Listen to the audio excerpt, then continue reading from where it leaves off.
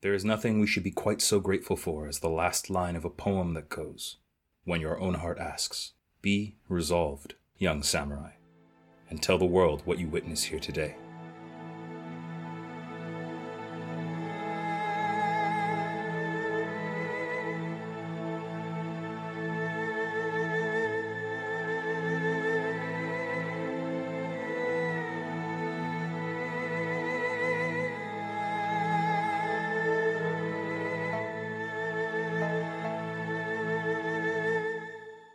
The coming-of-age ceremony is where a young boy or girl casts aside their childhood name and embraces their Ninori, the name and duty of an adult. Welcome to our 12th episode explaining Legend of the Five Rings on the It's Mimic channel. I'm Megan, and with me again today is Roman, and our now probably not so much guest star Steve, but our actual, friendo Steve. Unofficial. I believe his technical title is DM3. DM3? Okay, Yeah. Fair enough. Everybody knows that we label ourselves in these like DM1, DM2 because we fucked that up many times in the intro. So he is DM3. He's our official DM3. Rock on. In this episode, we're going to be looking at some of what goes on into building a character in the 4th edition of Legend of the Five Rings RPG.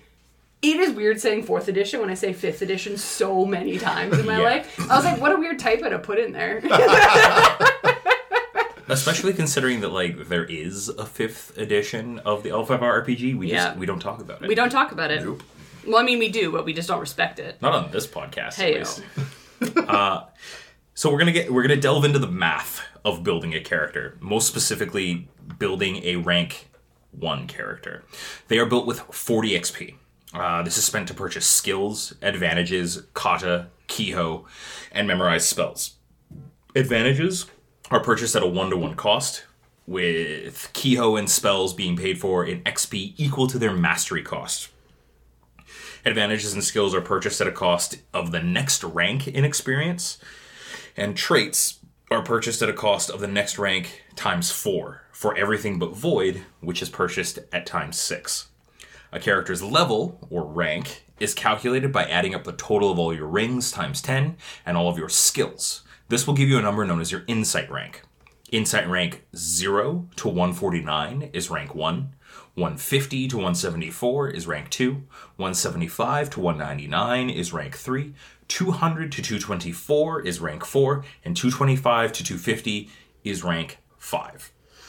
Sorry, it's weird to consider when we look at role-playing games and how to level a character that we tend to do, again, D&D's level 1 to 20. Other role-playing games like Cthulhu have a very high level cap. Like, the numbers are largely increased over time. Whereas L5R is one of those where technically you only have 5 levels to get to, which is your ranks, quote-unquote. Yeah. But the thing to remember, and the thing that I love about this game, and I'm going to say that lightly because I feel like Roman's just getting really excited the fact that I said love about this game, is that every time you go into a session of L5R, you get to do something new with your character depending on how many points you have to spend. So it's not like D&D where you get EXP up to a certain point, and then you get the shit that pops off at your next level. L5R is very much built around the fact that you collect your experience. So you have 10, you have 15, you have, as you're collecting it, and then you can spend it per session. Yeah, standard experience gains are 1 to 2 per session. Yeah. I believe it's actually scaled based on the length of the session. I don't really believe in that. If we're hanging out for 4 hours, you're getting 2 XP. If you do something sweet or you beat a boss, you're getting 4 to 6.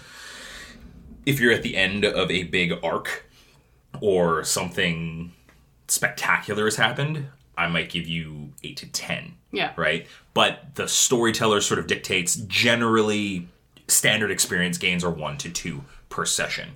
But the fact that you get to spend those points in between sessions, and not every experience expenditure is going to bring you closer to leveling up, is kind of an interesting thing, right? Purchasing spell-like abilities, or kata, kiho, memorizing spells, none of those actually contribute to your insight rank. What they do, however, is they make your character more consistent. And sometimes that's more important for the terms of your longevity. Yeah. Yeah, I feel like the leveling system for L5R is a lot more narrative and a lot less mechanical in a lot of ways. Again, obviously you can play it any way that you like to, and if you want to put points into things that you haven't necessarily done, depending on your DM, your experience may vary, but you can technically do that. But generally the way that I've seen players go about this sort of thing is they go at the end of a session, they're like, hey, you know, like, I did this last session, and, you know, I feel like that means I'm this good at talking to people now, so I want to up my courtier rank. Can I put 3 points in and go to rank 2? Or whatever it might be. So it does really allow you to sort of, like, flavorfully evolve your character as things happen, as opposed to just sort of going to a point it's like, oh, I stabbed a kobold, and now I know how to do all of these things that, like, suddenly just unlock because I am the next level. Yeah, the evolution is more gradual. It makes more sense given the context of the things going on, and it gives people the ability to develop their characters in a more flexible and natural way, as opposed to waiting until the end of something big and then saying, okay, well, all of these massive changes are going to occur. Yeah, I agree. Yeah, because it's kind of, we've talked about it on the podcast a few times in the D&D section around when you level up or when you decide to take, let's say you want to take a level of fucking Warlock for some goddamn fucking reason. Why? Right? Like, explain to me why that happened. How are you connected to that god? Where did that occur? Who are you selling your soul to? Who are you selling your soul to? Right? There has to be a reason behind it. So I think L5R does, to your point, Steve, bode that general progression based on what you're doing as a character in the campaign. Yep. Because you're going to want to either level up the skills that you do have, or something has occurred where you're like, okay, I need to learn this to kind of move forward in the storyline. What kind of actions can I take to kind of learn this? I'm going to spend a day in the library. Cool. Here's like an added to your, I don't know, exploration, one of the exploration pillars, right? Yep. So, but yeah, it's a very different kind of system in that way. And I think it does bode more towards role-playing and storytelling, for sure. Yeah, I think it fits easier into the overall narrative. That, like, I think both can be done either way. Like, I think that L5R puts the onus more on the player, whereas Dungeons & Dragons puts it more on the DM. The DM in Dungeons & Dragons feels more like they need to give players opportunities to build a character in a certain direction. So for your example about a warlock, like, that would be a player going to the DM and being like, hey, like, if I want this to be narrative, I need an opportunity to sell my soul to a patron. And then the DM goes, oh, okay, I guess I have to work that into the story. Whereas with Legend of the Five Rings, you're actually sort of working more along the lines of, oh, yeah, okay, like, I did these things already. Do you think I have done them enough to progress that skill? Which puts it on the player's side of things to sort of go like, oh, like, find opportunities to do this sort of a task or whatever it might be. I always really appreciated that sense of agency that I got when I was playing L5R, because if I wanted to do a thing, if I wanted to pursue something, it was about me actively engaging with it during a session, more so than it was telling my storyteller, hey, you have homework now. It's, no, I've looked into these things and I know how I want to sort of fit it into my character. Does that work for what you have planned? Yeah. So when you have players who really buy into the setting, which is something that we've talked about a lot, it gives you a lot to work with because your players have done most of your research and most of your homework for you. Oh, I would like to join the Order of Ben 10 because I want to basically build a bard out of my courtier. I want to make people fall in love. Okay, sweet, cool. You know exactly what you want to do. You know exactly how you want to do it. You know exactly why you want to do it. Go to a temple. Pray to Ben 10 for the rest of this session. At the end of this session, okay, now I have my notes. I know what I'm going to do. I know what boons I want to, associate with that, so on and so forth. All right, so basically we kind of talked a little bit of math, a little bit of how the system works. A couple questions I want to ask around this. So do we want to roll dice for this because there's 3 of us today, or are we gonna? I mean, we could. Grab a d10. Who doesn't like rolling dice? I fucking love rolling dice. Mm-hmm. Okay, well, on the table, Steve. Sorry. Nobody needed to know that, Megan. 6. 1. 3. Okay, so my first question here is, like, what is your favorite insight rank to play at? So, again, for those at home who have not necessarily played L5R before, that is the fact that there are 5 different ranks that you can play in. I guess the easiest way for those who have played D&D or other types of role-playing games, those are technically 5 different tiers of gameplay. So rank 1 obviously is kind of like your starting. Rank 2, I think 3 is when you get to be like a professional level. So, rank 3 is I am a consummate professional. Yeah. It's not like I'm just okay at this. Like I'm a professional. Yeah, like I'm probably the person that my lord is going to look for more often than not. Yeah. And then like 4 or 5 are like great tier. It's neat that they are separated 1 to 5 because if you align them with the way that D&D does their levels, it's comparable. Yeah. So rank 1, 1 to 4. Rank 2, 5 to 8. Mm-hmm.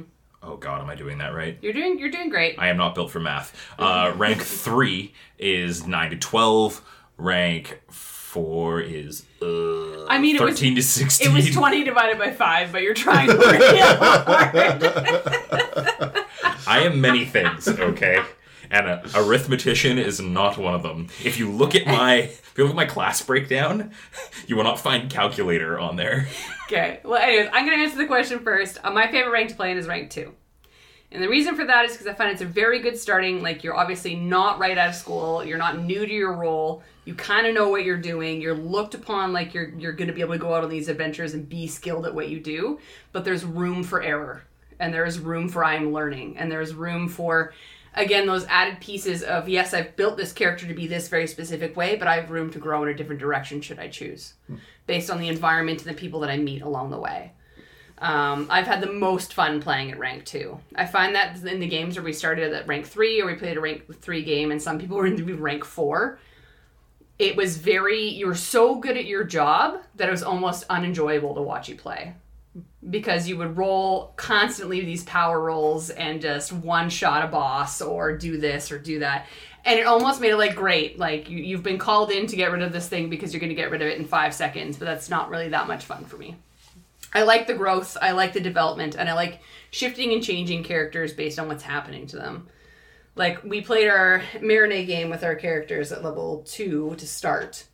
And then the next time we played with them, we were level 3. And rank 3 was the highest we could kind of get to after all the experience.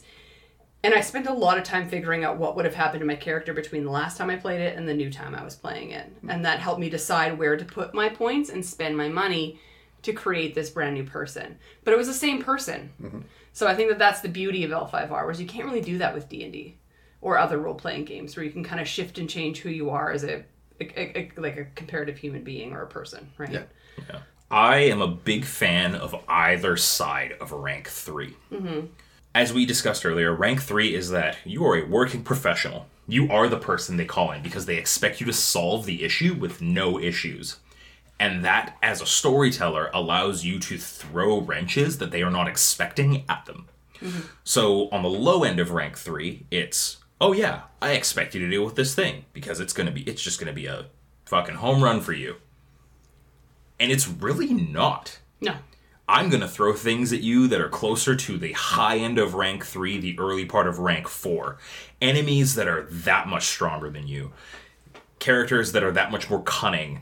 Problems that are that much more outside of your wheelhouse, so that you have to try to adapt to this thing that you were told should be easy. At the high end of rank 3, I will throw problems at you that you aren't expecting, but not because it's too hard for you to deal with, but because it's different from what you were expecting.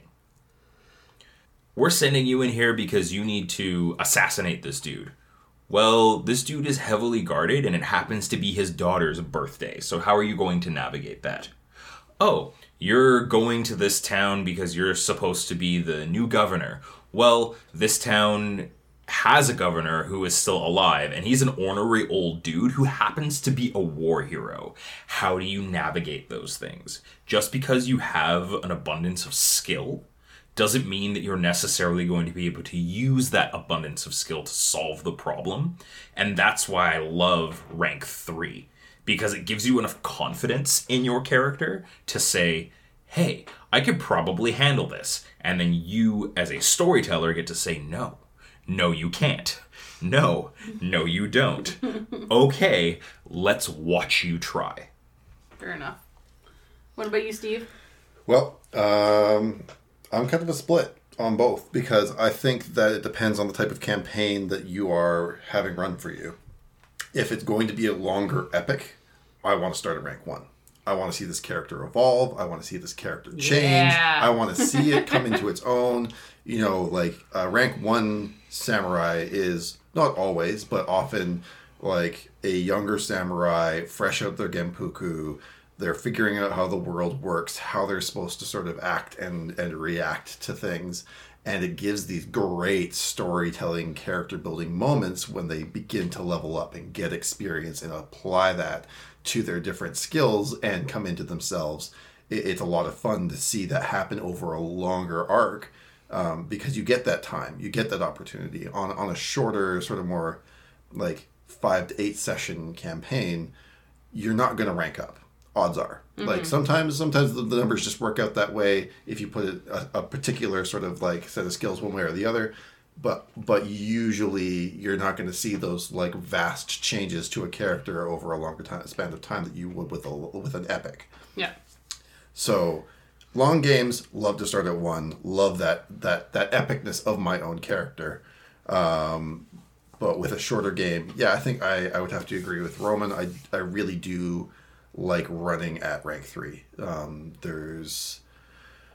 guess there is sort of that, like, yes, I'm a consummate professional. It's the power fantasy. It's that I am good at what I do. I can handle like most average problems thrown my way. And then when something does throw me for a loop, it's that much more rewarding to sort of overcome it using some things that aren't maybe my standard fare. So fair. That's where I sit. Sidebar question. Do you find that you like to play lower or higher rank depending on the style of game you're playing? Like, do you, let's say if you're playing a straight core tier game, would you rather start at higher or start at lower? And let's talk short, like 3 episode kind of campaign. I really don't like rank 5. Okay. Like, for the same reason that you don't like rank 3, yeah, I hate rank 5. I don't like the idea of, like, mid to high rank 4, rank 5. Because, again, you're too good, right? You have no reason to show up to this court in the middle of nowhere. You have no reason to be sent on this death-defying mission. Because they would just send chuds for most of these adventures. Yeah. When you get to rank 5... you're probably teaching the next generation of heroes. When you get to rank 5, you're probably in the highest courts of the Empire. And while those settings are interesting in their own right, that's not where most of the drama occurs. Because drama demands stakes, it demands tension, it demands consequence, and that's hard. Inexperience in general. It's hard to find at rank 5. Yeah, it's fair. All right, so thinking about kind of where you want to spend your points when you're leveling your character. So you kind of mentioned a little bit that when you start out with your 40 points and you're building your character, you get to choose like your skills, your traits, your ring points. Like how do you prioritize your XP expenditures when you're building your character? So technically I get to start. I do like to start with advantages and disadvantages, but that's just me. We're going to talk about those next. But then after that, I like to start with going through the main skills that I know my character already has based on like their school, what have you, so on and so forth. And I don't necessarily focus on, this is going to sound weird, but I don't focus on the rings until I know what kind of skills I want to do. Because the kind of skills I want to be able to do with my character kind of tell me where I want to put my points into my rings. Right? So, like, let's say I want to be a very high intelligence character and I'm choosing all of these, like, core tier type conversational skills. Obviously, I'm going to want to put my points then, after I've decided that, more into those rings to kind of boost those stats. Right? So I kind of work in that roundabout way where I look on the back of the sheet, start with my advantages and disadvantages to build my character, flip it over, work on my skills, kind of figure out the top 5 to 6 skills that I want to focus on, and then jump into my rings to see how I want to do. I don't really care about... I'm not a person who maximizes my points to get a high insight. I'm just not. It's not my jam. I'm a person who likes to build a character based on, I want to be really good at these things. I'm going to make myself really good at these things. If it makes me a high insight at the end of the day to get a higher rank, cool. But it doesn't hurt my feelings or make me sad if I don't pop it off and get there. Like, because again, I like building a character from a role-playing standpoint, and I'm okay with starting lower. Because I have spent so much time with the system, it is hard for me to divorce myself from what I look at as the building blocks of building a consistent character. So, again, I know the way that things break down. I know that rank techniques offer so much extra utility and offer so much extra power to the way that a character is built. So typically, unlike yourself, I will build with that in mind. I know. Most of you do. But I also do the same thing where I will look at advantages and disadvantages, because there is a maximum amount of disadvantages and advantages that you can take at character creation. Yeah. So it is 15 points of advantage, 10 points of disadvantage. And I will use the disadvantages and the advantages to sort of set the amount of experience that I have to play with for the rest of my character. Yeah. That said, I will always purchase my traits first. Because if I'm going to be playing a character who is very water forward, then I'm going to be playing a character with excellent perception, or a character who is super strong. If I'm playing a character who is very air forward, I'm going to be playing a character who has excellent reflexes and awareness. And I use those as the building blocks for who this character is going to be once I have chosen the school that I'm going to be playing. A lot of my decision making is based on the school that my character is a part of. Oh, yeah. I'm not going to play against type when it comes to the attributes, unless there is a very specific reason associated. Yeah, I feel like L5R does lend itself more to the fact where you want to build your character around the family and the school that you're in. Like, there's no reason to really go outside of that. Yep. Like how in D&D where you're just like, okay, well, I'm a rogue, but I'm suddenly going to be super high in, like, charisma. That's like, okay. Or, like, super high in strength. And you're like, but why? Well, and I think D&D lends itself to those sorts of things because there are rogues that can function well with a high charisma. There are rogues that can function well with a high strength. In L5R, the rank techniques that you take are very specific to, if I am a Miyamoto Bushi, it is my job to tank.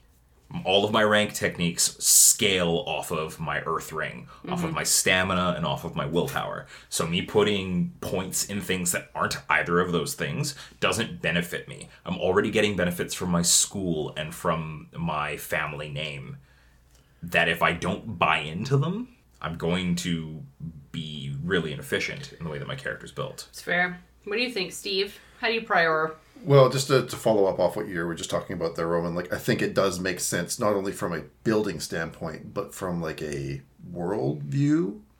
If you think about genetics, if you have a family that is entirely focused on doing one thing and doing that one thing well, chances are when you marry people up in the same family, and obviously family is a very broad term in the world of Rokugan, but that's going to produce children who have those same genetic traits. So they will be faster or stronger or, you know, whatever it may be that really plays into, like, the school that fits them. So yeah, it makes sense that when you make somebody from this family and that family is known for doing this, that those things are going to go together. And when the, you know, one-off sort of kid comes out the door and they're like, oh yeah, I'm just really smart, they're like, okay, well, you go hang out with that family over there that does all of the casting things. Yeah. Like, We want swordsmen here, yeah, thanks. or the talking things. Yeah.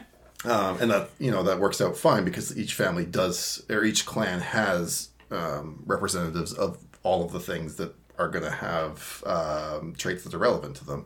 So from that side of things as well, it does kind of make sense. As far as for me, I think I do build pretty similarly to Megan. I start with, it'll be family and then school and then disads and ads. And that's really important to me because not only do advantages and disadvantages change how many points I have to spend. So advantages remove from your total and disadvantages add to your total. They also give really important pieces of information about what your character is like. Yep. And I mean, there are ones that will allow you to go to a school from a different family, or that will give you a curse or a blessing that changes how you interact with the world or how the world interacts with you. And these are really key pieces of information that allow you to build around them and have a better idea of like, okay, beyond the fact that my character is a bushi from this family, those give me some key information that I'm going to want to be strong and probably fast and be able to hit things properly. And then the adds and disadvantages really give you a better idea of who your character is. How have they been shaped? Have they had a traumatic childhood? Are they married to somebody they don't want to be? Like, they give you that flavor, and that's really, really nice. Plus, again, once you're done with them, you have a concrete pool that you can put towards your traits and your skills. Yeah. Use your remainder to do that. Yeah. Before we get too much into details of advantages and disadvantages, because we're going to do a small section on that for folks, I just want to ask, which character type do you like to play most? Like, I'm assuming this is between Bushi, Courtier, and Shugenja. For myself, when I first started playing L5R, I hated Shugenja. Because I didn't understand the system enough to be able to play Shugenja appropriately. And I hated everything about it. Because it came from RPG systems where magic was instant. Yep. L5R is very different. So when I popped off magic, I was frustrated and angry about it. So I switched to Bushi. Loved doing Bushi. Bushi were fun. Had a great time. Never really played a game where courtiers were specifically shining, other than the one game that we did play for a 1 or 2 shot that we did. So I would say now, being a little bit more experienced, I would say Shugenja would be my favorite to play now. Which is weird that I kind of double back to, I love playing Shugenja.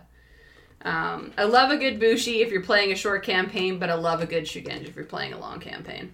What about you, Steve?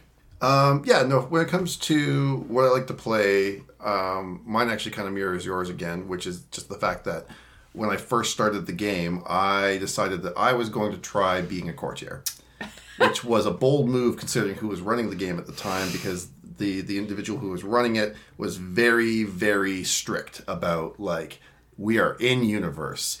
The rules apply. If you say the wrong thing, if you do the wrong thing, you're going to get punished for it. Yeah. What do you mean you didn't bring a gift to this court? What do you mean you didn't use the appropriate honorific? Oh, you only bowed 90 degrees? Yes. So there was just, especially as a brand new player who didn't really understand all of the rules of the world. I mean, I still don't understand all of the rules to the world, but I have a obviously much better grasp now. Mm-hmm. It was just stressful, and it was a lot of okay, how do I best utilize this scenario to my advantage, and then doing one little thing wrong and having it all sort of collapse around me. And I believe that character died not too long after. I can't imagine why. For being a shitty courtier. Actually, no, in combat, but that's enough. My courtier tried to fight. That's another story. Up. Yeah. Did some things wrong, and it wasn't great. That's fair. But we did do a couple courtier, or even just face of the party moments more recently, and I've come to enjoy it a lot more. The opportunities to give your party advantages through discussion and knowing people and having contacts and being able to manipulate a scenario into your advantage is a lot of fun when you're not held to the absolute letter of everything has to be perfect. Mm-hmm. It's very easy, I think, sometimes to forget that we're role-playing characters who are not us, and being able to rely on the roles. What do you mean, not us? Oh, how dare you? Being able to rely on the roles is really nice sometimes when you're just I want to do this, but I don't know how I would necessarily say that in character. I'm going to make a courtier roll. Cool, I rolled really well. How did I do that? Mm-hmm. And letting somebody who knows how the world works a lot better just sort of spell it out. Figures that out for you. Yeah. That's what storytellers are for. Speaking of storyteller, what kind of character do you like to play? I love playing courtier. I love writing Bushi. Yeah. I find it interesting that courtier, in spite of the fact that they don't have a lot of immediate impact in the world, can have long-standing ramifications in how things occur in the world. You have the ability to make somebody's marriage, which is one of the largest parts of their life, wonderful or shit. Yeah. Right? You can convince somebody that, no, you're going to march 3 days from now instead of today, and that is the difference between winning and losing a battle. I find that courtier characters are very powerful and very interesting because their power isn't hard power, it's a soft power. Mm-hmm. I find Bushi more interesting to write because there are so many different things that go into building a Bushi, both mechanically and in terms of the way that the story is written. If you are writing a guard of the wall, it is very different than if you are writing a professional bodyguard. It is very different than if you are writing a bounty hunter. It is very different than if you are writing a sailor. There are so many different flavors of Bushi that all inform the way that you write them, and I love that about them, because again, it gives you so many different options for advantages and disadvantages, for skill selection, for background information, and it offers I've always found it really exciting writing Bushi. Mm-hmm. I write more Bushi than I write anything else because per capita, there are tons of them in a warrior society. Yeah. Yeah, whereas your Shugenja are more few and far between, and your courtiers are very specific. And in very specific areas, too. I believe Shugenja are 1 in every 100 people. Yeah. Or should be. And that is not how it turns out most of the time. No. You'll play a game and you'll have a party of, oh yeah, we all want to play Legend of the Five Rings. You have like 4 Shugenja. And you're like, oh great. Okay, so we're here, 4 and 400. We're all 78 years apart. Or sometimes you have none and you just gotta deal with it. You know what? Sometimes that's the best way to go. What do you mean? Literally. What do you mean there are no Shugenja in our current party? Oh, Lord. All right, moving on, we're going to talk about the big meat and potatoes, which is the advantages and disadvantages. I feel like we all have a lot of feelings around this, but let's give them a breakdown of what it is. So, the difference between advantages and disadvantages is pretty apparent in their names. Advantages, you spend experience to acquire. Disadvantages, you gain experience to suffer through. They affect how your character is built significantly because they inform a lot of how your character role plays. There are 5 different kinds of advantages and disadvantages. There are mental, social, physical, spiritual, and mystical. And we're going to break down some of those for you right now, starting with the advantages. So the first advantage is bland. It is a physical advantage worth 2 experience points. You are extremely unremarkable in every regard, and others have a difficult time recognizing you, unless you deliberately draw attention to your identity or affiliations. Whenever someone is making a lore Bushido awareness roll to determine your honor rank, or a lore heraldry intelligence to determine your identity, you may voluntarily choose to increase that target number by 10. You're hard to spot. You're hard to pick out in a crowd. You're boring. Yep. And you know what? Sometimes being boring is really helpful when you don't want to be seen. Blending in is great. Blissful betrothal is a social advantage worth 3 points. Your marriage has been arranged, and much to your delight, you have come to love your intended spouse. The social connections you have established as a part of your enthusiastic marriage preparations allow you to purchase the following advantages for 2 points less each, to a minimum of 1. Gentry, karmic tie, with your betrothed only, social position, and wealth. Blissful betrothal is really cool from a mechanical standpoint, but means a lot more from a role-playing standpoint. Because marriage in Rokugan is transactional, largely arranged. Yeah. You are lucky if you get to marry somebody that you actually like. And you are extra lucky if you get to fall in love with them. So the idea that I love my wife, I love my husband, as a part of your character, it's not as common as you would think it would be in that setting. The fact that you get a mechanical advantage for it, so Gentry gives you like a holding. Karmic tie gives you like a small bonus whenever you act in favor of your betrothed. Social position is just, again, a stat buff. And wealth, again, another stat buff. Those are the worst parts of the advantage. The best parts of the advantage is that you get this cool role-playing pivot where you get to say, Have you met my wife? She's great. Have you met my husband? He's a stud. Blood of Asano is a spiritual advantage worth 4 points.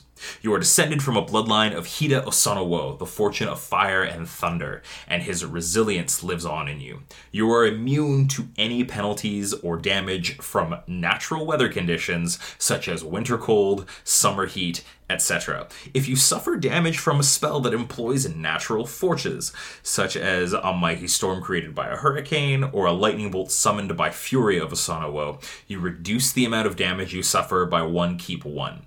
Crab and Mantis characters may purchase this advantage for 3 points instead of 4.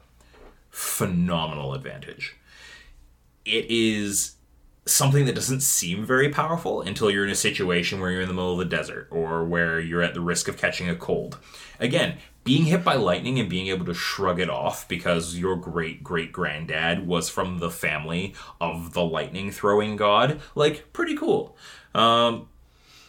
Overall, one of the more mechanically powerful advantages, but it is something that you can use as a role-playing crux as well, especially if you're not from the crab or the mantis families. Being able to say, yeah, somewhere in my ancestry, we are related to the crab or the mantis, gives you a way of interacting with crab and mantis characters in a more meaningful way. Yeah, I think that's a good thing to point out now, too, when looking at advantages and disadvantages as a whole. Some benefit very specific clans because it fits and ties into their history and their connection with Rokugan and the land as a whole. And then some are just more expensive because you aren't attached to that in any way, shape, or form. So when you're building your character and you're kind of new to L5R, it is interesting to look at the advantages that are good for your family versus the ones that are bad, and so on and so forth. It's nice to kind of take on those boons if you're just looking for a simple character to build.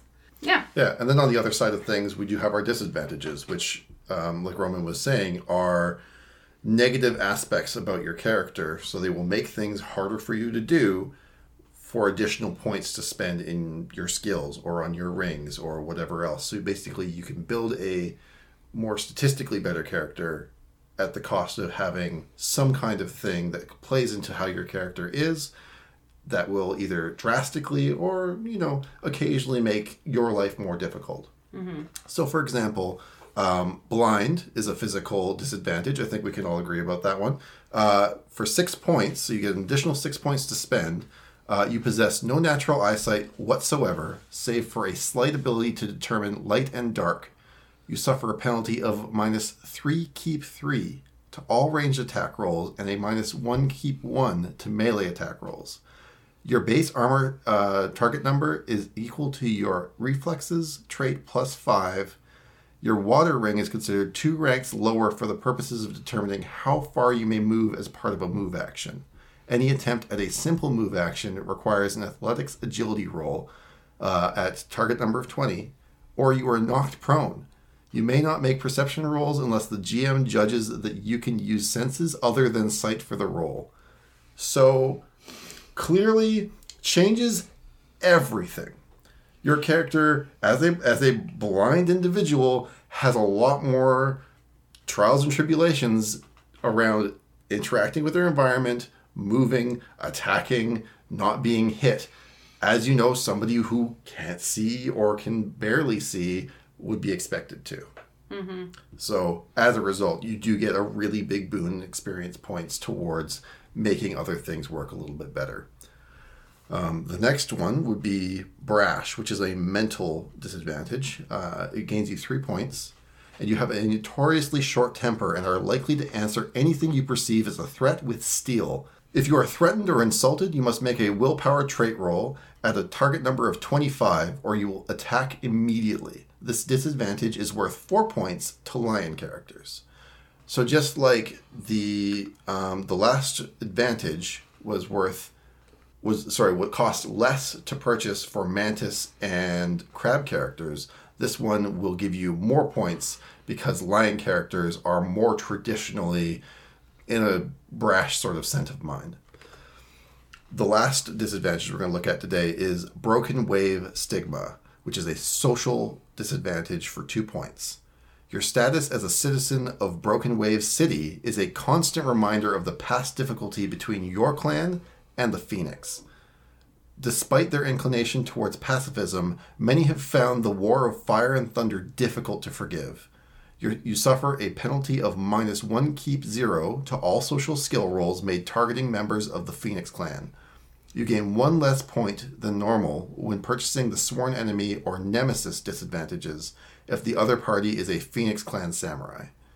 So this clearly is just a purely narrative disadvantage. It plays into the history of the world. It targets a very specific subset of players, but it does essentially have a really interesting sort of play style if you're playing in a campaign where you're going to be talking to Phoenix, because you are just sort of this person that they're sort of like, not really sure I want to associate with you, not really sure I want to believe anything you have to say. It's just a prejudice that has lived on because of this terrible thing that's happened in the past. Mm-hmm. And it plays into the way that you have to interact with the world. Yeah, and like, these are just like, again, 3 like options that you can choose for advantages, 3 options you can choose for disadvantages to kind of give you a feel for what you could choose, but there's tons of different advantages, tons of different disadvantages you could. So let's roll some dice. I'm going to ask some questions. 10. I got a 9. I got a 3. Oh, Stevie gets to got go a first. rock. I got a rock. All right, so we did kind of talk about it originally when we were talking about character development, character building. But at what point do you choose your adds and disadds? I think, Steve, you kind of spoke to this already, but did you have any other comments on it? Yeah, I guess I kind of jumped ahead a little bit on this one. But yeah, basically just it gives me the building blocks to come up with an interesting character. Obviously, I generally go in with a general idea of what I want to create. But choosing adds and disadds allows me to really play around with the history of the character and give concrete gameplay ideas as to why they are a certain kind of way. It's a narrative building tool that allows for more fleshed out, interesting characters. And while the list of adds and disadds in the book are fairly comprehensive, there's nothing saying that you can't go and talk to your GM and just be like, hey, like, I want this to be part of my character. What would I get paid for that? Mm-hmm. Or what would I have to pay you for that? Or how can I flavor this even better to go along with my clan? Precisely. Or like my family or what let's have adjust you. This. Yeah. I think actually in the game that we're playing right now, I sat down with Roman and did exactly that. I wanted my character to have a Gaijin name because he's from the Unicorn Clan. His mom comes from lands outside of Rokugan. And it wasn't just quite fitting right with the character. Like, the text for that kind of a disadvantage didn't fit exactly with what we wanted to do. So we sat down, we workshopped it, we came to an agreement, and it flows so much nicer as a result. But it did give me that opportunity to build this backstory about this kid who's grown up as a half Rokugani kid in the Empire, and how that affects him as a person and the way he's treated by others as a result. Yeah, it gave you like a flavor text jumping point, yeah. Right? And I feel like that's where I was kind of saying, like, I usually tend to choose my adds and disadds first when I'm looking at my character, because I can't really see the direction of my character until I know the role-playing aspects of them. And I find that adds and disadds give you that narrative jump-off point to figure out how to build your character from there. Precisely. I think something to kind of point out if you're being a storyteller or a GM for an L5R game, though, is that, like, you can add adds and disadds as a GM to characters as things are happening. So, like, let's say suddenly you're in a situation where suddenly you are betrothed to somebody, you're pissed off about it. Bit of betrothal. There you go. Yep. Have fun. Like, let's say you murdered someone in cold blood. You're haunted. Congratulations, right? You can add adds and disadds, so it's good to know what the list is and have it at your disposal if you're going to be a storyteller in L5R. To kind of have that in your back pocket, that if a character does something stupid or great, you can reward or take away from their character and give them that character development and add that flavor to them, right? The number of times motherfuckers have caught a permanent wound because they fucked around and found out. Yes. The number of times that, like, you know what? You did an excellent job. We were at the end of your arc. You found your sweetie. You gave her a little smooch. Congratulations. Enjoy your bit of betrothal. Like, funny thing, true love is a disadvantage. Yeah. True love is actually a penalty in the world of L5R. You need to spend void points to act against the best interests of your true love. And you know what? Makes a lot of sense. It fits. It really does. I will pick my advantages and disadvantages pretty interchangeably, depending on, again, where the inspiration for the character is coming from. Sometimes I will build characters with a very specific idea in mind, and I will think, okay, this is who this person is, this is what I want this person to be. Where do their advantages and disadvantages come from? Sometimes I'll say, oh, I really like this advantage or I really like this disadvantage. Let's build a character around it.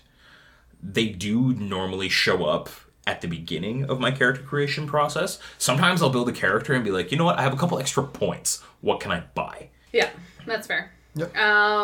Next question is around you as a storyteller. So how do you kind of ensure that your players are getting the benefit or the reward from the adds and disads that they're choosing when they're playing at your table?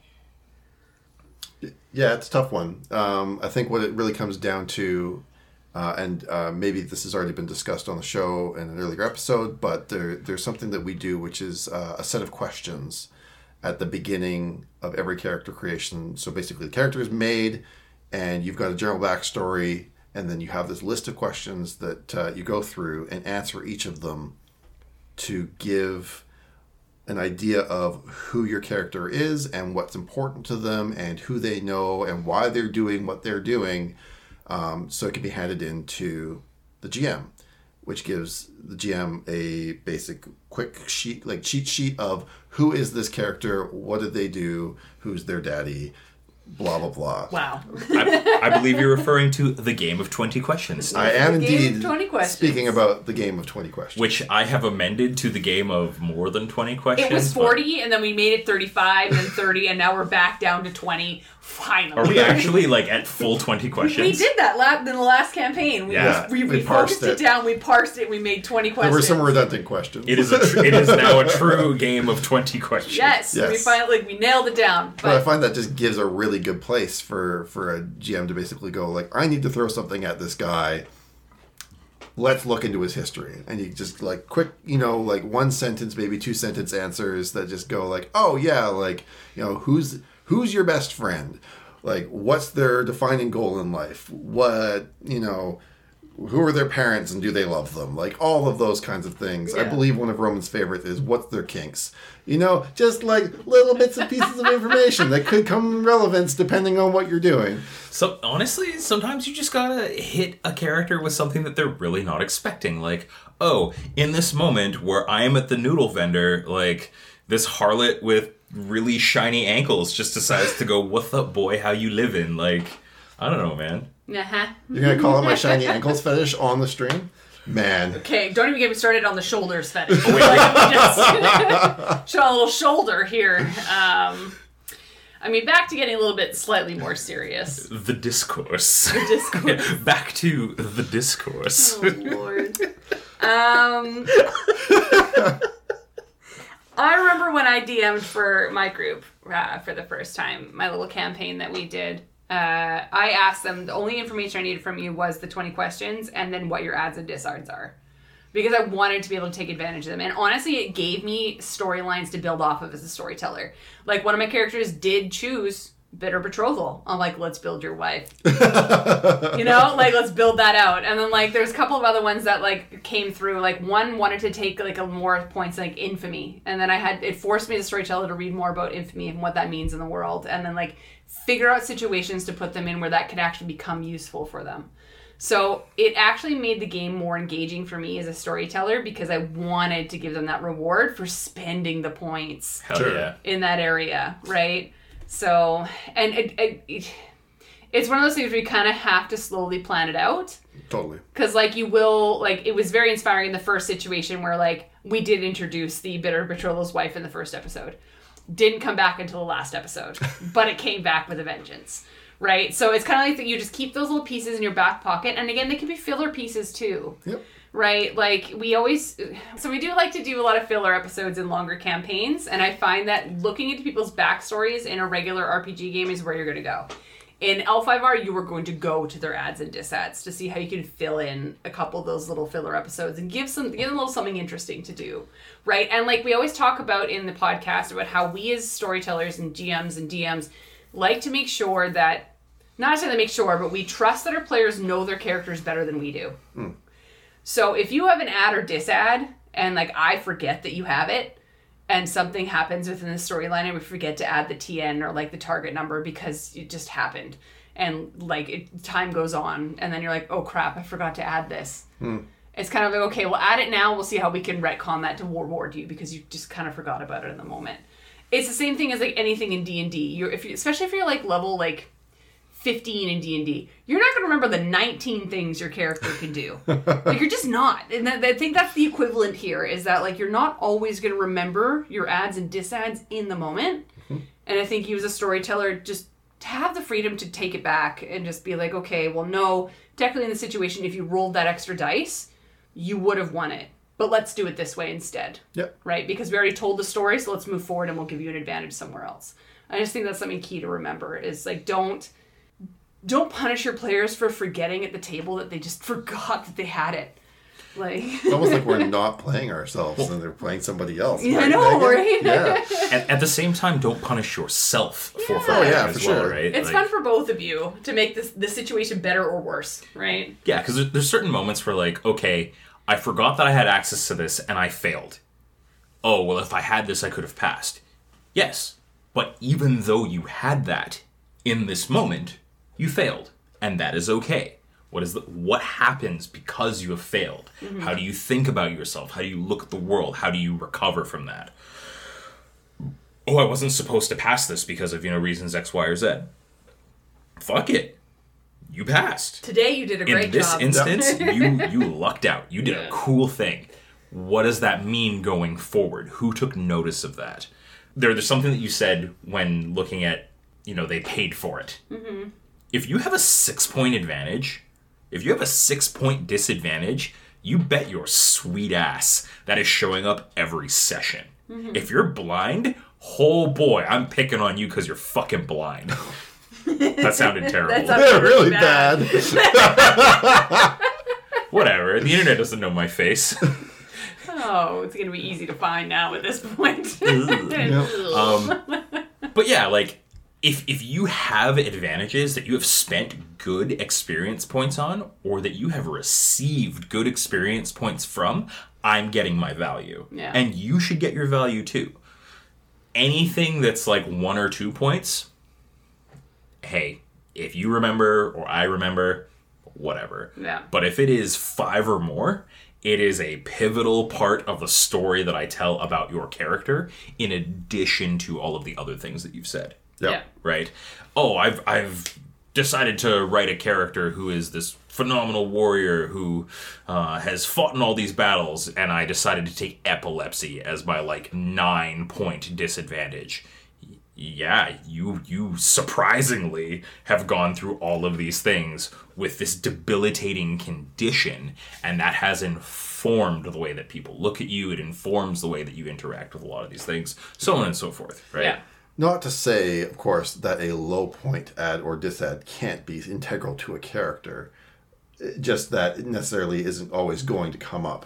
I think the reason I'm saying that is, for example, the character I was talking about before, the one who has a gaijin or a foreign name, I took, at the end of my character building, I had 1 or 2 points left. And to be frank, he is a spoiled brat. My character is a bit of an ass. He's just got that sort of pompous, better than thou kind of attitude. And I figured, what better to spend my 2 points on than wealthy? So mechanically, that gets me a couple extra koku for spending purposes. But it makes you a twat. But it makes me a twat. I am just a rich, spoiled boy that runs around like he's hot shit when he's really not. I own everything. Yes. So integral to the character, not integral to every session. I don't think once has it ever been relevant that I have a couple extra koku in my pocket. Gaijin name, however, Yes. has come up a couple of times in the way that people have interacted with you. Oh, Dorakon. What does that mean? Oh, it sounds kind of like Radish. Daikon. Radish? Should we call you Radish-san? No, do not call me Radish-san. I call you Radish, so. Yes, you do. Yes. So yeah, it's just about like the things that come out in the course of. I mean, that came out in character building. Yeah. When we were sitting around the table as a group of people figuring out our characters. Just shooting the shit. And it was just like hey, that kind of sounds like Radish. We're just going to call you Radish, son. Because I'm going to call you Radish because I'm also a jerk. Yeah, and so now that is my character. It's canon. Yeah, so like it is interesting the ways that it can really come into your character's identity, important or not important for the narrative. All right, so to finish off this section, what is a specific kind of advantage or disadvantage that you find most interesting as a storyteller? I'm going to say, do you have a favorite advantage or disadvantage you like to take? You can do either like a favorite type or a very specific one. Oh, that's hard. Can I pass? Okay. No, you can't pass. Gun to your head. Fate of the world on the line. My favorite disadvantage is being forced to talk on a podcast. I love Bitter Betrothal. You love Bitter Betrothal. I'm going to say... fucking love I'm going to call Bitter Steve Betrothal. out right now. You love Daredevil. Most of your characters have been Daredevils if they're in the Bushi realm. One or two. Yeah. Yeah. I'm going to say my favorite one is Absolute Direction. I think every character I've ever had has taken Absolute Direction. And it's come in handy twice. Out of all of the L5R characters I played, they've all had Absolute Direction. And it rarely comes up.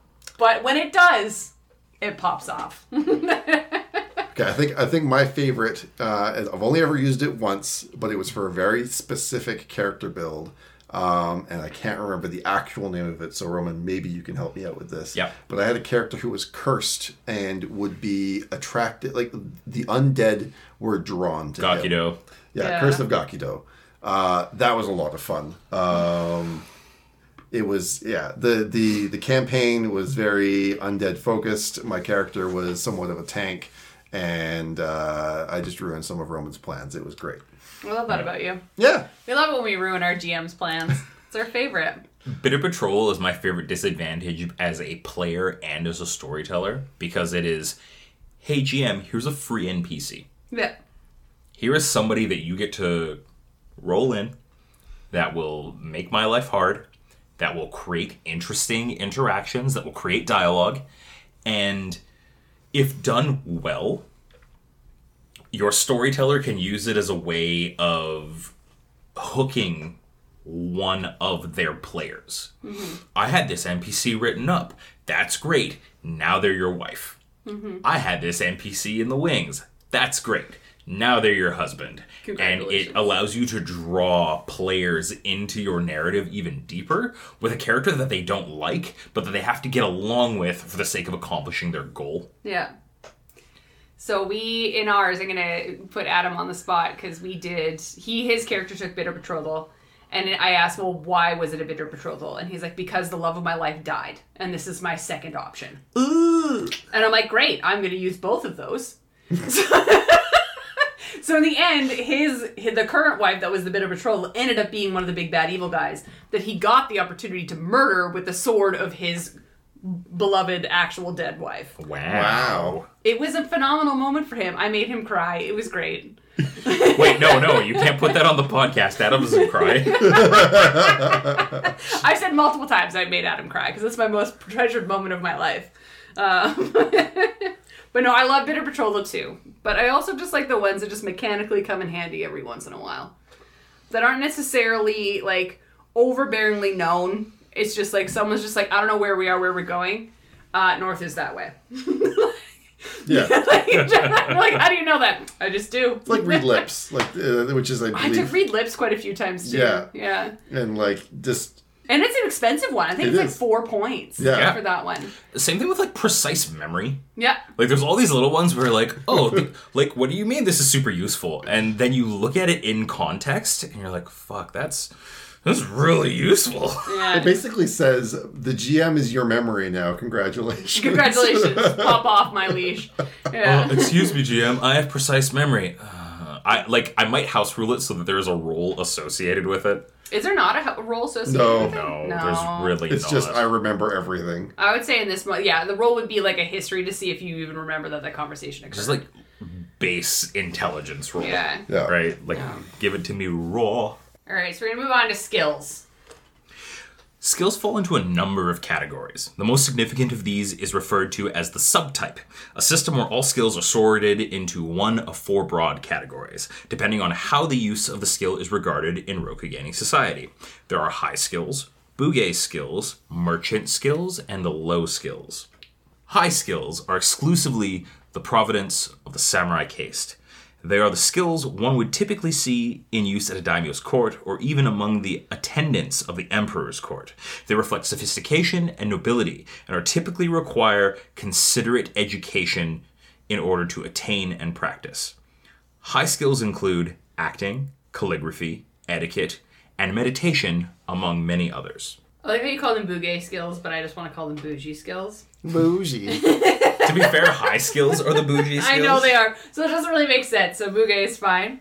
But these are the domain of the bushi. These are the skills of a warrior, and while the samurai are not the only ones who practice them, since Ashigara and Budoka and Budoka learn some of these as well, they are unquestionably the masters of the craft. So bugei skills include athletics, battle, horsemanship, yaijutsu, and the weapon skills. And then there's the merchant skills, which represent knowledge of certain practices that are not the domain of the samurai. While it is not inherently dishonorable to practice these skills, it is somewhat questionable, and those who do so openly and regularly are looked upon with mild disdain by their more sophisticated kinsmen. Some of the merchant skills include animal handling, engineering, sailing, and a host of various craft skills. Low skills represent deplorable crafts and practices that no honorable soul would even imagine taking up. Practicing any of these skills will usually result in a loss of honor for a samurai who does so, and, if done in public, quite possibly glory as well. Low skills include intimidation, sleight of hand, stealth, temptation, and forgery. Because of the nature of the roll and keep system, traits are often considered more important than skills. However, skills have a number of benefits of their own, and most potent of these are mastery abilities. So, mastery abilities are additional benefits that characters gain from having higher ranks in a given skill, typically gained at ranks 3, 5, and 7. Although, there are some skills that gain a single mastery ability at rank 5. Unless otherwise specified, mastery abilities only apply when the actual skill in question is being used. So you'll actually see that within the book. Like, it'll break it down that if you reach a certain rank, you do get an extra boon or benefit. So sometimes it is beneficial just to get that extra skill or rank in something so that you can get that extra boon. Like the rank 3 Kenjutsu, the rank 3 Iaijutsu mastery ability is that you get to draw a katana as a free action, but the rank 5 Kenjutsu ability is that you draw as a free action. So like there's certain overlap, but at the same time there's certain things where it's like, oh, okay, this is significantly more advantageous for me to have, right? Yeah, or for, like, I think with athletics, once you hit rank 3, then you can run across difficult terrain without taking any kind of disadvantage, or like lowers the TN or something like that. So they're kind of like small feats. Yeah, the feat increases per level, and like that does happen in D&D as well. Like as soon as you reach a certain level, then whatever feat you took might get an extra, or an attack that you had gets an extra. Your advantages, your disadvantages, your skills all have something similar. So something to keep in mind. Yeah, one of the mastery abilities that I've actually always sort of wondered about, so I'm going to post my own question here. Do your thing. Is a lot of the courtier skills at a certain rank give actual just pure insight. Yep. So it'll be like a +3 insight bonus. What's the mechanical reason behind that? So etiquette and I believe courtier. I think so, both give a static +3 at rank 3, and then an additional +3 at rank 7. Because it's like, 3, 5, 7. The reason behind that is you have a more nuanced understanding of the world and the ways of the empire, which increases your insight into the world and the empire. I think it is a way of scaling courtier. Right. Because, for the most part, courtier are less powerful than Bushi and Shugenja in the rules as written. Right. They are very niche in their application, which is why a couple of the house rules that I've used come into play. But for the most part, the rules as written reward their skills by giving them extra insight and allowing them to get access to their rank techniques faster. Because that's their meat and potatoes, really. Mm-hmm. A rank 4 core tier and a rank 2 bushi have similar effectiveness depending on the situation, right? Yeah. Sure. Cool. Thank you. All right, well, let's roll some dice and ask some other questions. I got a 10. I got a 7. I roll an 8. I love this about me. Wow, bottom of the barrel with a 7. So one of the things we look at when you're kind of building your character and picking your skills is that because of the different types of skills you have, sometimes depending on what kind of character you're building, you do not have access to all those types of skills. So let's say you're a bushi or like your certain family, you don't necessarily have access to the higher tier skills, or you only have access to one, and then you have to choose what's within your wheelhouse. Right? So as GMs or storytellers, what do we do to allow our characters or our players to kind of buy outside of their tier? And this can kind of go in two different ways. It can go like at the character development when you're choosing your skills, or it could be like, okay, well, how do I as a bushi, like when do I allow my bushi to get up to 3 or 4 if like intelligence or searching skills when technically that's not necessarily their wheelhouse. So how do we as GMs kind of balance that kind of mid-maxing capability? You rolled highest. I did. So I believe in character development there is a max at which you could have your skills set at tier, let's say level 4. So you technically have a max of 4 when you start. It's one of those things where you kind of want to play to keep that max in place. And if someone wants to go past that max of 4, there has to be a legitimate reason behind it. There has to be a family member that has decided to take it upon themselves to teach you these skills so that you suddenly have them. Or you went through a traumatic event where you're a courtier, but you were a part of a war by accident because your bushi died and you had to defend yourself. So now you suddenly have an extra added boon in your ability to fight for yourself because you've had these experiences as a character in your backstory. So I think that just bodes towards the storytelling side of L5R is what you want to pull from to allow a character to play outside of their preferred tier, if that makes sense. Yeah, I agree that there needs to be a lore reason for why you are purchasing things that don't really align with where you're at or what's going on. At character creation, I allow players to go into debt within reason. For me, it's like 3-4 points is my absolute max. Mm-hmm. But if you're going to, hey, this is an important part of my character. If I was to lose something else, it would kind of hamstring everything else that I want to do with my guy. And you've written me a good backstory, I'll hand wave it. And I'll be like, yeah, you don't gain experience for 2 sessions. Because for me, it means nothing. For this person to actually feel sort of comfortable and confident in the character that they're playing and have some satisfaction, it could mean the world. Yeah. So by all means, pick it, go with it. I can be kind of fast and loose with the exception of going outside of what is fathomable for a character at their rank. One of the rules that was sort of imparted onto me is that you shouldn't really have any skills above rank 4 until you're at about rank 3. Mm-hmm. And while I don't necessarily agree with that wholeheartedly, I agree with parts of that. You shouldn't be rank 10 of, kenjutsu or swordsmanship at rank 2. Rank 5, rank 7 are some of the most proficient practitioners of this art in the Empire. Rank 10 is reserved for gods and minor deities. Yeah. So no, I'm sorry, you can't min-max your character up to 10 points of this skill at character creation. You want to go to rank 5, it's because you're probably a prodigy. Yeah, that's fair. Yeah, I agree with that to an extent. I think, honestly, the character building in Legend of the Five Rings prevents this, for the most part, in and of itself. If you want to be super, super good at sword dueling, so Iaijutsu, go for it.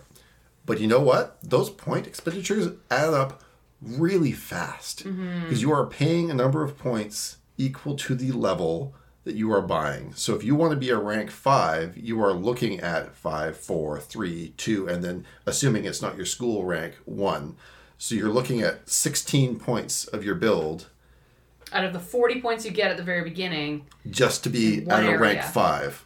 And Yeah. then you still need points to put into your rings. Like 16 points is basically how much you spend to get up to rank 4 in a ring. Yep. Which is a significant portion of what goes into your insight. So if you want to be that guy that sits at the dojo every single day and like swings his sword and draws his sword and like assesses his, you know, his sensei, and that's his life, and he puts his life into that, good for you.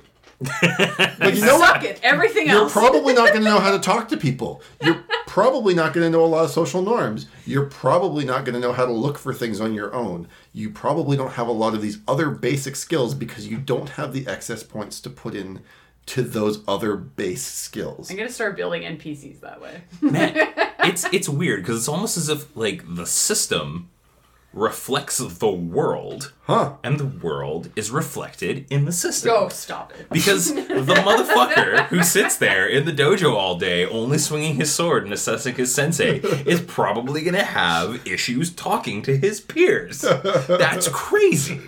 Wow. While you partied, I studied the blade. But my drunken mastery is much better than whatever this is that you have. So Let me talk to you about my tavern brawler skill. Yeah. At the end of the day, generally my answer is going to be, if you would like to be rank 5, take it out of your other skills. Yeah. You know, again, I'm open to good pitches and good storyline reasons, and to a certain extent, I think that really comes down to the custom disadvantages rule that I talked about earlier. Oh, you want extra points? Cool. Let's talk about what you don't get as a result. You know, like, debts are all well and fine, and for a small couple of points, sure. But if you want to go much farther beyond that, like if you need that extra 5 points to get to rank 5, You gonna pay. let's see what about your character is no longer a thing. Yeah, legit. You know, that kind of a discussion. That's fair. Yeah. All right, next question is, so when it comes to points spent for ads and disads, do you guys, like as players, I'm going to say this as players first, or as a GM, or as a storyteller, do you use all the allowed points that you can in ads and disads? Or do you just do what is flavorful? I'm technically first, so hush up. She remembered this time. I don't use all of them. And I think this comes back to my point from the beginning of this episode. I don't build characters for the point benefit. I just don't. The math, I could give two shits about the math. I've made some really shitty characters because I don't care about the math. But I'm not going to spend 1 or 2 more points for a disad that might hurt my character's development just for an extra point in being able to, I don't know, my horsemanship, I guess. It just, for me, like, I can see the benefit as like a mathematician, and yes, it makes sense to get that extra point. But sometimes when I'm looking at like the disads and I'm looking for those 1s or 2s, and I'm like, yeah, that doesn't seem that bad. I'm like, yeah, but I also don't feel like it fits with my character. So when I'm at that point, I just stop. So sometimes out of the 10 allowance that I'm allowed for my disads to purchase to get extra points, I might use 6 or 7. Like, I don't use all of them. When it comes to disadvantages, I will typically buy the ones that I like, and then I will use those points to pay for my advantages. That's what I do. I balance it out. I'm like, if I spent 6 disads, I will buy 6 worth of ads. Like, But I am more likely to max out my advantages than I Yeah. am to max out my disadvantages. Unless I'm building NPCs. In which case, you get a full 10 points of disads. Sometimes more. There you Like, my NPCs routinely will just be fucked up people. Because, like, if I was to look at the stack of disadvantages and then look at myself, I guarantee you I have more than 10 points of disadvantages. I would put money down that do you I want have me to more map than... them out for you? No, that's fine. Because I can. Uh-huh. Whatever storyteller was for you, maxed them out and added some extra. Oh my god. Anyways. Yeah, but they also allowed me to take 20 points of advantages at character creation. There you go. Yeah, there you go. That's the balance. How dare you. But yeah, like the point that I'm sort of getting at is that like I will typically try to neutralize, like balance out my adds and disadds when I'm building characters that I'm playing.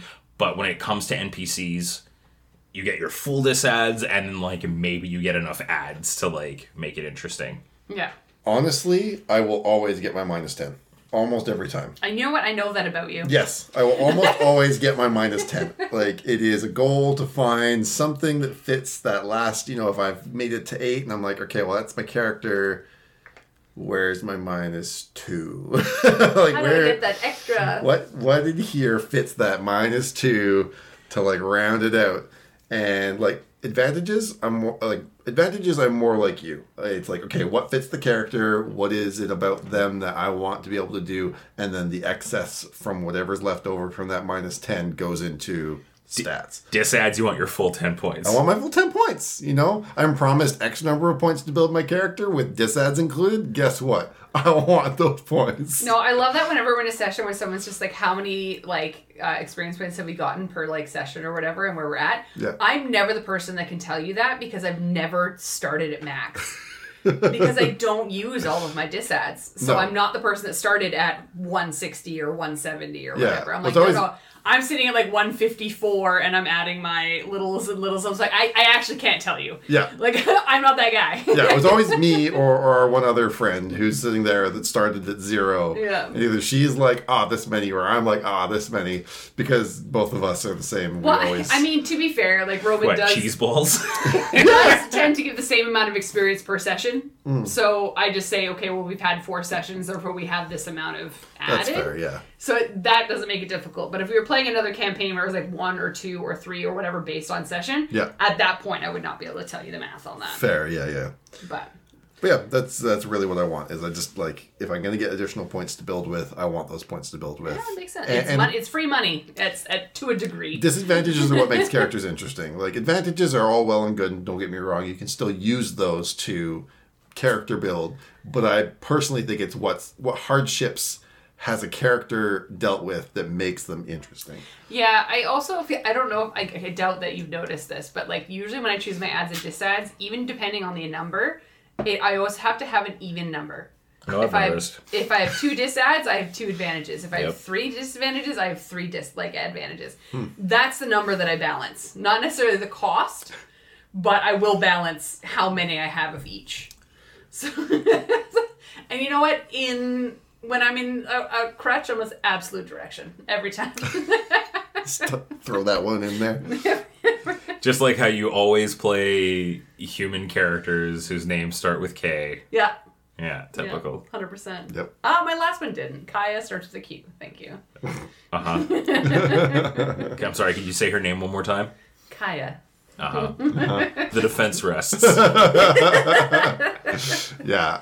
Audio format does not help your character. I your know case it here. really doesn't, but that's No. fine. All right. Well, is there anything else that we feel is worth mentioning before we wrap things up here? Or I think it just comes back to kind of what I mentioned at the very beginning of this episode, that L5R definitely breeds more towards the narrative aspect of building your character. I think that other role-playing games like D&D or Call of Cthulhu definitely lend themselves more to min-maxing, specifically so that you can be the best of the best. Whereas, and we've talked about L5R in other episodes, where it does definitely more push you towards you have a specific role in your party. And that's a thing that people have to remember at the very beginning of character creation. If you're a Bushi, you probably will not be the best at talking to people. If you are a courtier, you probably will not be the best at picking up a sword. Like, that's just, and that is specifically built that way for, like, the economy and how the world functions. Don't be scared that your character is good at one thing. yep. That's the point. Wait, you mean it's okay to be bad at things? It's okay to be bad at things in games. In real life, no. You have to be good at everything. But in role-playing games, you can be bad at whatever you want to be bad at. Alright, so before we wrap up this episode, I did want to kind of touch on a couple of things when it comes to building your character that are kind of important. And that's things like, of course, armor, weapons, and our traveling packs. Any role-playing game has these things available to you as a player. So we're going to kind of go... I want to talk about a couple of these and just like touch on a couple of key points. As a part of your starting kit, every character receives a traveling pack containing 10 items. The items are chosen from a large list and convey important aspects of your character. Some of the items can kind of include, there's a million things on here, but there's things like chopsticks. You can have a coin purse. You can have a cooking pot. Or a blacksmith's hammer. Or tattoo needles. Lucky Cricket. Lucky Cricket! Yeah. We don't talk about the Lucky We don't talk about the Lucky Cricket. But you can have things like a grappling hook, which anybody's had me on any of these podcasts know I fucking hate grappling. So grappling hooks you can have. Lanterns or makeup kits or...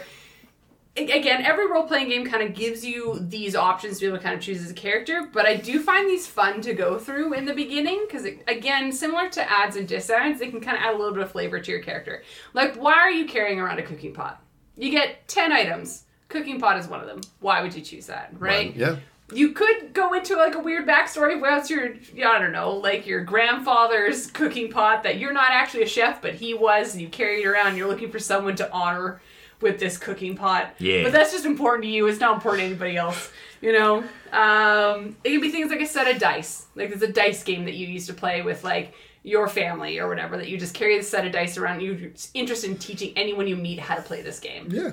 Right? So we always overlook these small things that the game gives you to build a character or to give you a couple of items that make things a little bit interesting to start conversation with. It's nice to kind of put a little bit of thought into these. Yeah. One of the most iconic items I think I've seen any player ever carry around with them was a bunch of tea. Mm-hmm. He carried around packages of tea made by his family that he would dole out at basically any given opportunity. Yeah. As just like a little gift of like, my family made this tea, here, have some tea. Mm-hmm. And it was just this really sweet sort of aspect about his character that was always present, but like, yeah, just part of his backpack, basically. Yeah. Like, in the campaign that I played, one of my players had an obsession with coffee. Mm. And it was like, because it's not world-renowned Rokugan, coffee's not necessarily accessible, right? No. But he collected different coffees from places that he was, and would just have them on his person to be able to share with people in important moments. Oh, that's adorable. Because, like, tea, easily accessible. Other water beverages, great. But he'll be like, you know what? Today's a really momentous day. It's a coffee day. And, like, he'll, like, bust out, like, a little bit of coffee, right? And it's just, like, a small little backpack item, but it's neat to keep. Yeah. Well, on that note, I think it would be interesting just to discuss really quickly, like, what would you say are your 3 items? You get to take 3 items, put them in your pack. What are they going to be? Oh, Lord. I feel like I need the full list. Hold on here. Yeah, let's open this puppy up. I like the Wii Stone. Oh, dude, bottle of sake, mortar and pestle. Just like to deal with herbs. Miniature go set. Right? Get liquored, play a game. Yeah, it'd just be like a bottle of sake. Mix a fancy mojito. I'm gonna have a makeup kit just so that I can like fuck with other people. I would do an ink brush kit. I feel like for me that fits. Yep, that fits. I would have a lantern because I'm afraid of the dark, so I'd always have access to some kind of light. How about you, Steve? Any of these catch your eye? Always gotta have rope. Oh, 50 feet of rope? Ayo. 50 foot of rope. Gotta have it. What is one of Steve's kinks? First the ankles, now the rope. Goddamn. Outing you on the internet. Welcome to the podcast, buddy. Thanks. Part of the family. Yeah, I mean, I think that the rope is a given. I'd probably go with a tea set. And then I think my last item would have to be, you'd go with the wide brim straw hat. Ah, son of a bitch. just gotta have the class. Need the hat? Oh, yeah. Keep that sun off my pasty white skin. For the vibes. So that's all for this episode on character creation in Legend of the Five Rings. Make sure to like and comment so you can drive up engagement and spread the word about this great game to other people. And don't forget to follow or subscribe because next episode will be focusing on actual character creation and give you a couple of really fun builds. For more information and details, please check the show notes.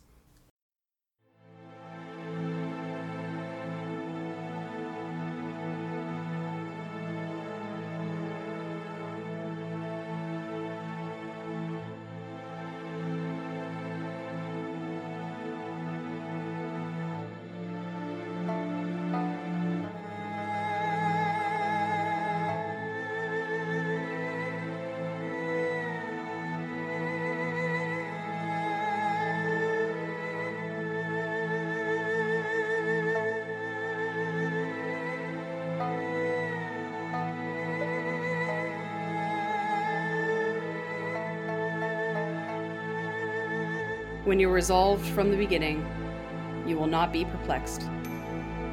This understanding extends to everything. Be resolved, young samurai, and tell the world what you have witnessed here today.